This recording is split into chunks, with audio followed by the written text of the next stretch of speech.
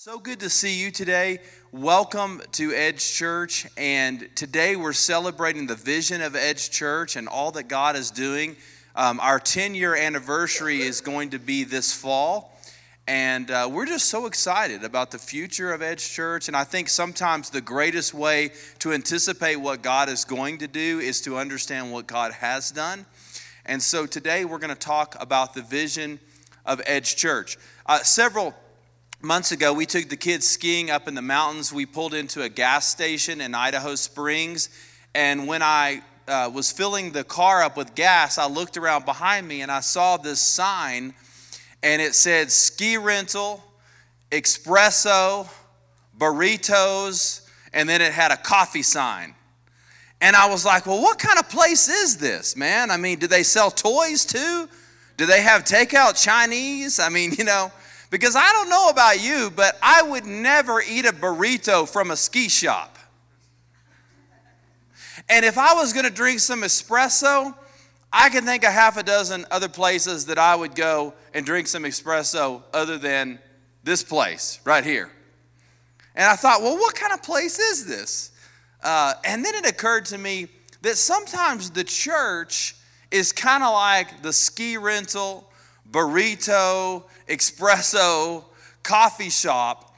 We try to be everything, and we do a mediocre job at everything instead of being really good at maybe a few things.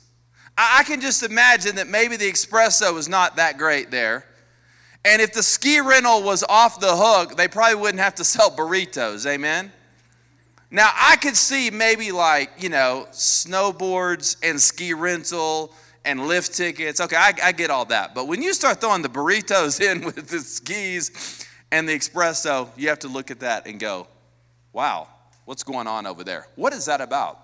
Sometimes the church can be about everything and in reality be about nothing.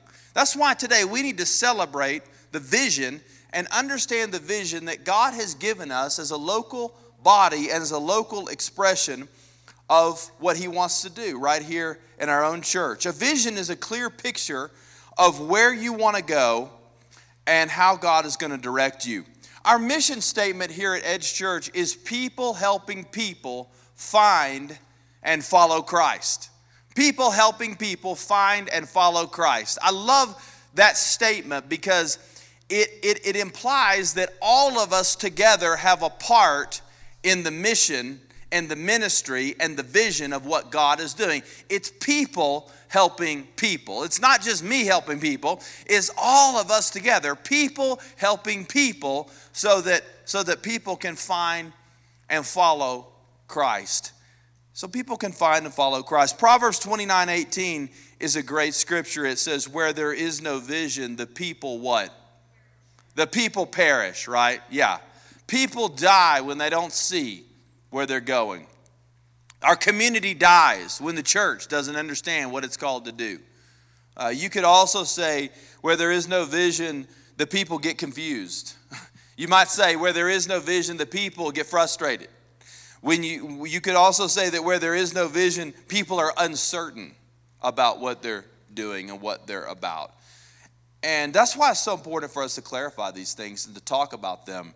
Our core values at Edge Church, I think, reveal a lot about us. We talk about this at the 101 class that we'll be having next weekend. We talk about them. We have them plastered on the wall. But I just can't get enough of talking about the core values because I think values in an organization always express what a church is really all about.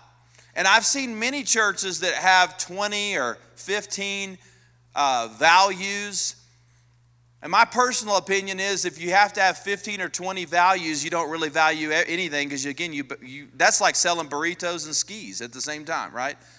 So we've worked hard to boil this down. When we moved here in 2008 and started the church in 2009, I met with a leadership coach and he said, Ryan, tell me the vision that God has put in your heart. And I began to describe that to him. And he helped me put these words together to express the vision that God had given us. And it's been something that's been with us for all these years. The first is life transformation. And life transformation is so significant because in the early church in Acts 2:47, the book of Acts says the Lord added to their number daily those that were being saved. I mean, can you just get this in your mind for just a moment? In the early church, people were following Jesus not just on Sunday, but every day. I mean, in the parks and in the neighborhoods and in the schools and in the business community, people were following Jesus, and that was the norm. And it says, and the Lord was just adding to their number daily. We want to see lives transformed here at Edge Church. We want to see people come to know the Savior. We want to see marriages reconciled. We want to see addictions broken. We want to see spiritual impact in our community, life transformation. And great visions, I'm convinced, come out of a bother. And I have a few bothers. Can I share those with you? I'm bothered. Nehemiah was bothered. He was bothered that the city walls of Jerusalem had been destroyed and that sacred Jewish city had been decimated. He had a bother and he rebuilt the city walls. Solomon had a bother and he built the temple. And then later on it was rebuilt. But he had a bother. I have a bother. The bother is this. The bother is that the church in general is not reaching people. I have a bother. I grew up in a church, a great church, an awesome church, but a church in many ways that was for Christians only. The church is for the world. The church is for the community. We need to be about reaching the people. We've designed a church here that is welcoming to everyone because a lot of people need Christ. A lot of people need the Savior. And that's the mission of the church. And so the people that are not here yet are the only people that don't have a voice in the church. And if you're not careful and you listen to all the voices of the people that are here, you will only do things for church people and not for the people that are not here yet. But the way that we keep our vision red hot on reaching people is we're always thinking about the seats. We're always thinking about the people that need to know the Savior around us. A lot of times I look out and I see these chairs and I think about the people that need to be here. I think about the neighbors that I've invited. I think about the people who have spiritual needs. And the seats are so valuable because they remind us that lives need to be transformed. And this was true in the early church, and it's true today. We live in a time where very few people follow Christ. If you follow the Lord in our culture, in our city today, you're unusual. You're different. You're not like everybody else. But what a great opportunity we have. The church is to be about reaching the people. Life transformation. Life transformation. We're also about levels of excellence. Colossians 3:23 says, whatever you do, work at it with all your heart as working for the Lord, not for men. Why are we passionate about whatever we're doing at Edge Church? Because we do it as unto the Lord, not just for the applause of people. So the way we welcome people, the way we serve, the way we give, the way that we encourage, the way that we minister, the way that we do whatever it may be, we want to do it with all we've got because we do it to the Lord and to the glory of God. Levels of excellence. We want to have a great church. We want to have a church that brings honor and glory. We want things to be done well, right? Amen? Does anybody want to be a part of a sloppy church? Falling apart church? Can't get anybody to volunteer church? No. We want to give God the best. Man, when you're serving, I want to encourage you to come early. I'm telling you, I hope that when you wake up in the morning on Sundays, you say a prayer before you come to church. God, use me. Save somebody. Do something great today, God. And you come with a spirit of excellence and expectation. Loyalty is also another value of our church. And here's one of the scariest verses in the Bible for a pastor, Hebrews 13:17. Obey your spiritual leaders and do what they say. Their work is to watch over your souls, and they are accountable to God. Give them reason to do this with joy and not with sorrow.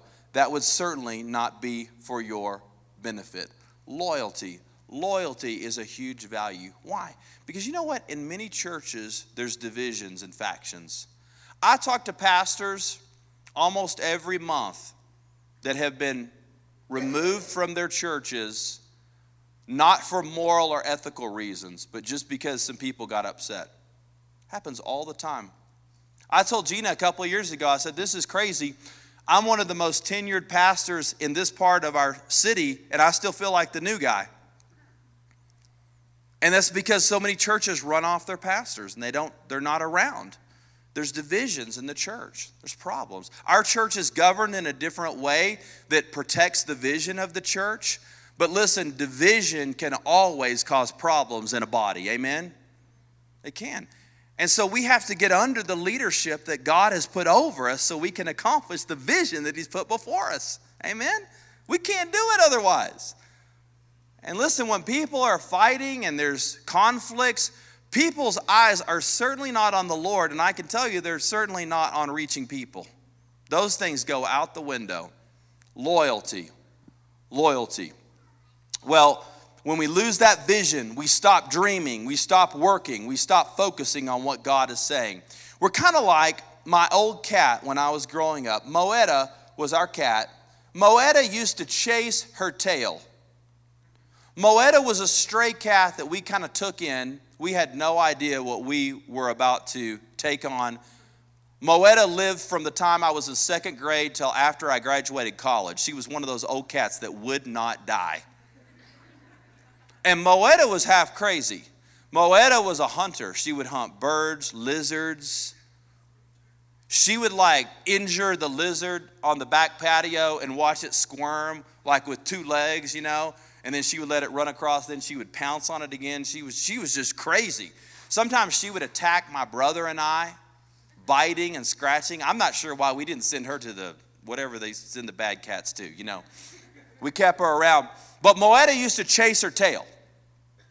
And she could entertain herself for hours just chasing that tail. She would almost get it, and then lo and behold, the tail would move. Oh my goodness. You know what? When we don't see the vision, we do a lot of tail chasing. Just chasing our tail. Well, here's why the vision matters. Samuel, the prophet, as a young boy, this is the commentary on his life. 1 Samuel chapter 3, verse 1. The boy Samuel ministered before the Lord under Eli, and in those days the word of the Lord was rare, and there were not many visions. I wonder today if the 21st century is kind of like the time of Samuel. The word of God is rare. I've been thinking about that sentence this week. The word of God was rare.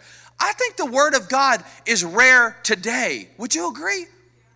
The word of God is rare. It's rare because we're not talking about the word. Many people are not practicing the word. And here's what's crazy. The Bible is more available today than it has been at any other time in the history of Christendom. And the word of God is more rare. That's why the church matters. That's why the ministry matters. That's why what we do here matters so much, because we live in a time where the word of God is rare. And there's so much apathy and indifference to what we see. Well, what does God want us to do? He wants us to rise up. I've titled this series, Rise Up, because in the Bible, when the term rise up is used, it is always used to describe someone who is conquering an obstacle or accomplishing a task. Amen? And God wants the church to what? Rise up. Rise up, not lie down, but to rise up. Rise up in that vision. Rise up in the calling that God has for us. Nehemiah 2:18 says, "And I told them of the hand of my God, which had been upon me for good, and also for the words which the king had spoken to me. And they said, let us rise up and build." Yeah, And so they strengthened their hands for the good work. Rise up. Rise up. Rise up, church. It's time to rise. Well, many of you know when I'm not here at the church, I love to coach my youth basketball team. Can I brag for a minute? We were down by 7 last weekend, and the team rose up. We had lost the first 2 games. It was kind of embarrassing. Everybody was kind of discouraged. And with 10 seconds to go, I called a timeout. We had the ball at half court. I got the coach's clipboard out. I drew up a play, and guess what? It actually worked. It doesn't always go like that. Zane threw the ball into our big power forward. He drove down, hit the basket. There was like 5 seconds left. Oh, it was too late. Awesome. We won by 1 point. I think our team did something that day that began to change the way that we thought about our season. We began to rise up. We want to win. We're tired of getting pushed around. We're tired of losing. We want to rise up. I wonder if the church should say the same thing. Does anybody here want to be a part of a church that sucks? Does anybody want to be a part of a church that is half-hearted?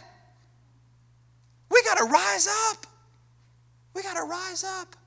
Now, one of the ways that we begin to do that, to rise up, is through our giving. You know, Jesus said, where your treasure is, there your heart will be also. We can rise up through our giving. It's one of the most important ways that we can rise up. And the scripture calls this tithing. In fact, in Leviticus 27:30, the scripture says, 1/10 of the produce of the land, whether grain or fruit, is the Lord's, and it's holy. What is a tithe? A tithe is that first tenth, that sacred 10th portion that goes to the Lord. And Leviticus said it like this. It said that whatever your revenue streams may be, I mean, it says there whether it's from the land or the grain or the fruit, whatever it may be, whatever your increase is from, the tithe comes from whatever you make, and 1/10 belongs to God.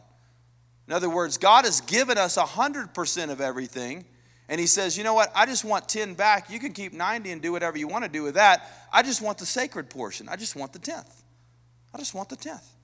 Why should I tithe? Well, we have a vision many times for our retirement, for our 401k, for our children, for our education, for our mortgage, for our whatever it may be, fill in the blank.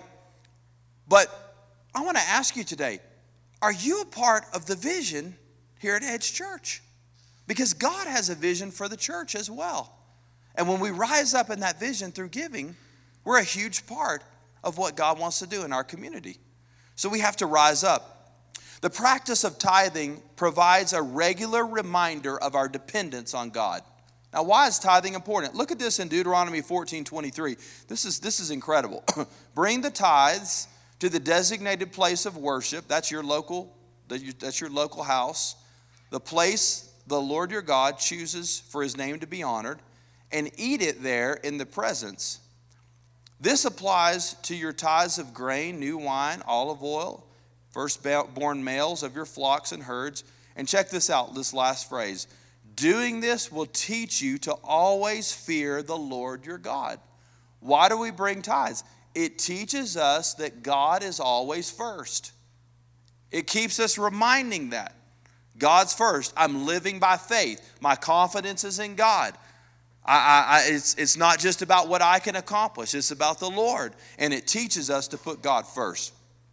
It teaches us what our priorities are. I looked at a little statement the other day of our spending. And on that thing, I had kids' piano lessons, you know. And we put the kids in piano because we want them to be artistic and to be musical like Gina. And so they play piano.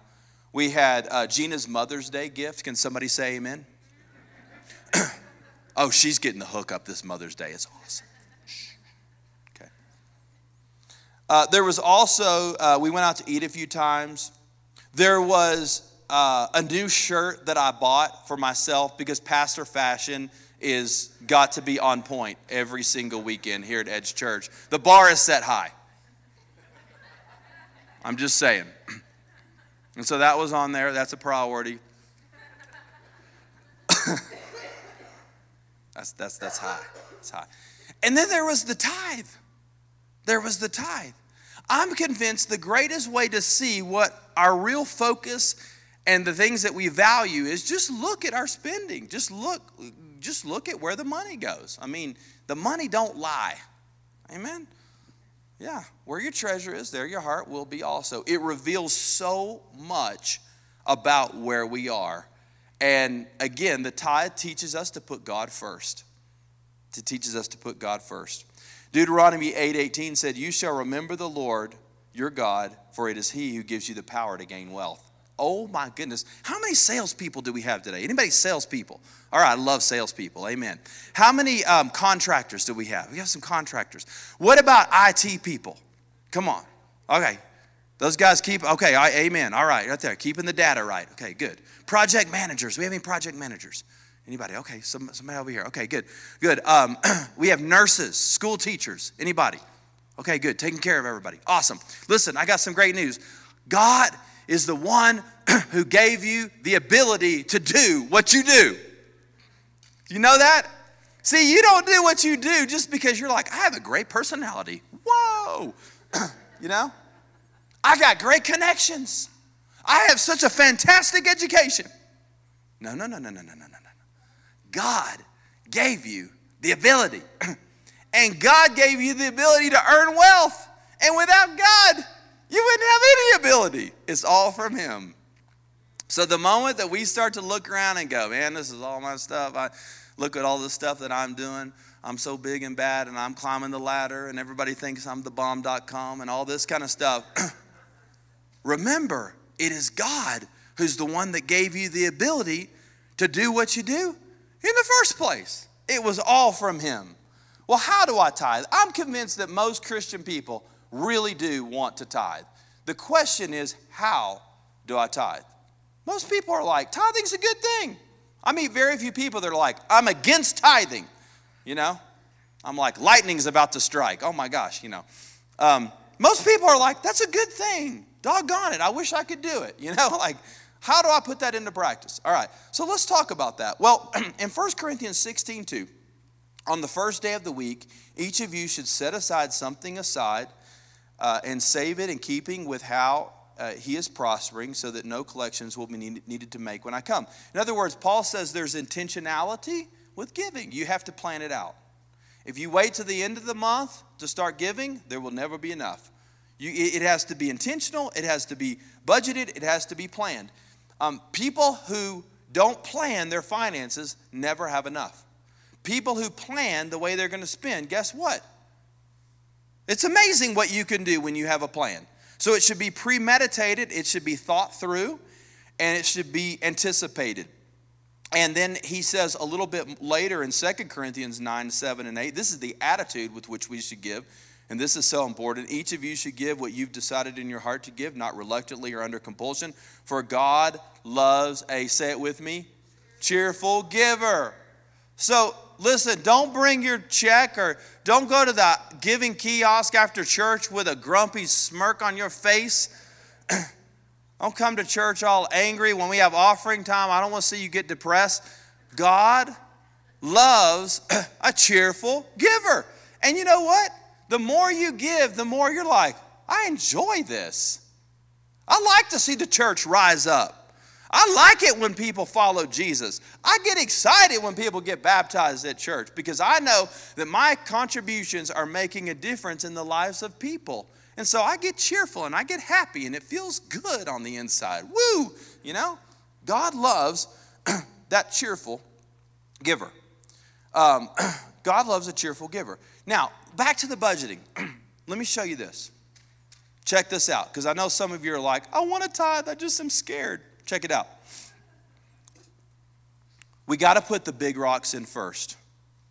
Okay? Leviticus tells us the tithe is first.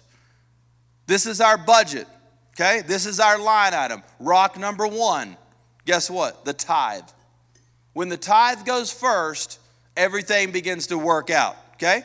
So the second thing I'm going to do is I'm going to put the tithe in there, but I'm also going to put in, like, how about some housing? How many of you believe it'd be great to have a place to live? That'd be good? Great idea. Yeah. Maybe some food? Can I get a witness today? Okay. Some food would be awesome. Maybe some transportation might be great.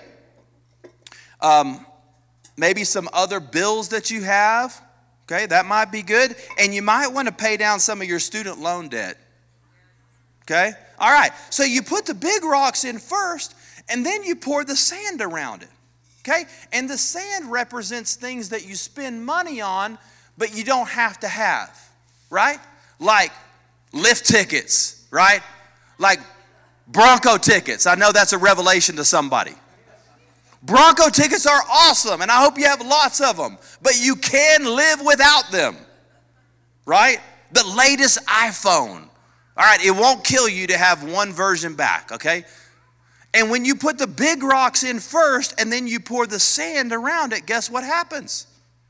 You have enough. But here's how many people manage their money. They put the sand in first. And so we're spending on funny stuff, and we're like, I have a mortgage. And then we're like, oh my goodness, the kids need groceries. What am I going to do? And then we think, wow, I need to go somewhere. I got to travel. I got to get to work. And then by the time the end of the month comes around, then we're trying to figure out, well, how can I tithe? And then we're like, wait a second, it doesn't fit. It doesn't work. Because all of the sand has been poured in first, and therefore there's nothing that's left. It really starts with the priorities. Listen, if you'll put the big rocks in first, you'll have enough to do whatever God has purposed for you to do. We got to put the big rocks in first. Here's another thought too. Most people, when they get an increase, raise their spending level immediately to that same level. I was thinking about the money that I made at the first church, which was, I don't know why I was thinking about the money I made, because I didn't make any money, you know. But the first ministry job, I was like, Gina, how do we live on that? That's crazy. This was a long time ago. It seems absurd, doesn't it? Like, how do people live on that? That was what I was thinking. Well, a lot of times we raise our standard of living, and I'm not saying that you can't have nice things, because I like nice things, and that's awesome, but they have to all be proportional, right? It's all got to fit. It's all got to fit right here. As your increase, as your income rises, keep your expenses modest so you have margin, so you can save, so you could help somebody else, and most importantly, so that you can tithe. A lot of times we're like, oh, I got to raise it this much. I'm going to go spend all of it today. Yes. And then we're like, why don't I have anything? Where did it go? Put those big rocks in first. Wow. Big rocks in first. Here's what Tammy Dodson, you guys know Tammy, many of you do. She started tithing. She wrote this email a few months ago. She said, I get paid once a month, so I took the 90-day tithe challenge, which is something that we do here at the church. I was worried that I wouldn't make it to the next month without dropping into my savings. I also decided to start in November, not thinking about the expensive holiday season. Not sure if this was a blessing or not, but my PayPal account got hacked at the beginning of December, so I was out my shopping credit card, she has in quotes, about 8 days into early December. Upon reflecting on this situation, not having access to this card made me aware of all the silly stuff that I was spending my money on via PayPal, Apple Pay, Amazon Prime. By reprioritizing my spending habits, I made room to give to God. I put the big rocks in first. Whoa. When my December paycheck hit and the credit card statements came, I had plenty of money to tithe right away and to pay all my bills without using any of my savings. I even made it to January payday with money still in my checking account. Then I thought this tithing thing would catch up with me in January, because this was really when all of the Christmas bills would come due. Amazingly, it didn't. Tithing has now become a normal practice for me, and giving joyfully for the last 5 months has been a great joy. I pay all my bills with the week I get paid. The first check I write is my tithe. I look forward to it every month. I'm so glad I took the 90-day challenge, and I look forward to becoming more generous. Is that awesome or what? It's amazing. It's amazing what God can do. But I'll tell you, the reason that all of this matters so much is because it's about the vision. And the vision is about the people. I got this email from a young girl that was coming to our church. She's not a girl, she's a young lady. And she just moved to Florida, but she wrote this to me before she left. She said, "My sister invited me to Edge Church a few years ago around the time that the church moved into the new facility. My sister committed her life to Christ at Edge Church and decided to bring me. So I started coming on and off a few years ago, but 3 weeks ago, something pretty amazing happened. I came to church seeking answers because I hit a new low and I realized I needed help. I was really discouraged about where I was in life, and I felt like coming to church again might help. That Sunday, Pastor Ryan preached a message while shooting baskets called Bouncing Back. She said the big idea was if you miss a shot, you get the rebound, and God wants everybody to have a second shot. That Sunday, I decided to commit my life to Christ. And since then, I've attended the Christian Basics study, I joined a Connect group, and I got baptized. Is that amazing? That's great. That's why we're here, right?